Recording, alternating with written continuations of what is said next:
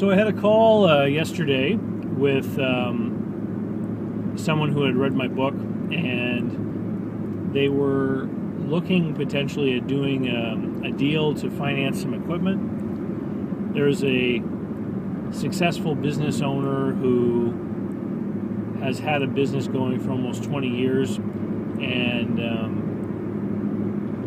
according to the person I was talking with, really knows their stuff, knows what they're doing. And they're expanding to an underserved market. They're going to open another location in a new market that doesn't have very much in the way of competent competition. And there's some equipment to fit out sort of a retail location that needs to be purchased, about $20,000 worth. And the equipment component is actually quite small relative to the leasehold improvements that are probably going to have to be done, shelving, flooring, etc. And inventory is going to be significant as well. But the inventory is fungible. For those of you who have read my book and that discussion on inventory. So the guy who's opening this store apparently doesn't need any money. He's got money.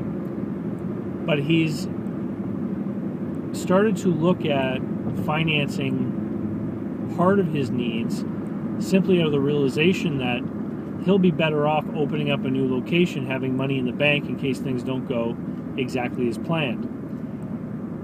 If you download my 15 business finance articles, which is a free download from my site, investlocalbook.com, there's an article in there about how entrepreneurs are sometimes very debt averse. They don't like the idea of owing money. They don't want payments. So sometimes they take their cash and they pay off their debt only to end up in a cash crisis later, and then they run around trying to borrow against assets and get really unfavorable terms.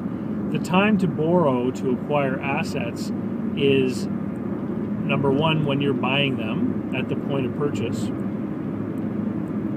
And number two, when you don't really need the money. That's when you're going to get the best terms. So this fellow who has a lot of experience, he's opening a second location. He's decided that maybe it does make sense for him to finance this equipment, and it's about $20,000 worth. And I was talking with the guy who might finance it for him, who's read my book, and he was asking about, details about putting the deal together and stuff. And one of the topics that came up were the terms that he was going to ask for. So what interest rate, what time frame would it be repaid over? Looks like they're going to do it like a capital lease, which makes the most sense. And then when the question of interest rate came up, it was very interesting because the investor was saying that he wasn't sure what he was going to ask for as far as interest, and one of the other components that he said he wasn't sure about whether or not he was going to ask for was whether he wanted personal guarantees on the payments or not. So I asked him, what rate of return would you want if there were no personal guarantees, and what rate of return would you be happy with if there were? And he said, well, I don't want to do any deal unless I don't get at least 9%. That's my bare minimum. And I know that this guy's been in business for a long time, and personally he's probably very financially okay. And if everything went wrong at the new store and they closed, the old store could probably pay the lease payments. And I said, okay. And I said, so that's the minimum you want. If you were going to take a little more risk and not have personal guarantees, what kind of rate of return would you want? And he said, well, I'd want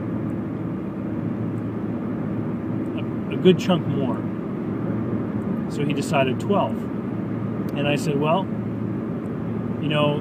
one of the easiest ways to negotiate this is to simply put it to them and get back to them and say, look, I'm willing to finance the equipment. If you give personal guarantees, I'll do it for 9%. No personal guarantees, I want 12%. And let them decide. And what's great about it is their decision is going to give a lot of important feedback about their level of commitment and their,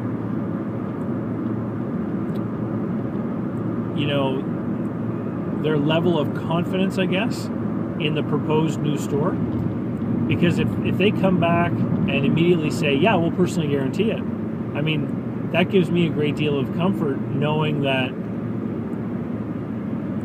if everything goes to hell on the new store, you got somebody else to chase for the payments. And it also gives me confidence that these guys are absolutely sure that things should work out well.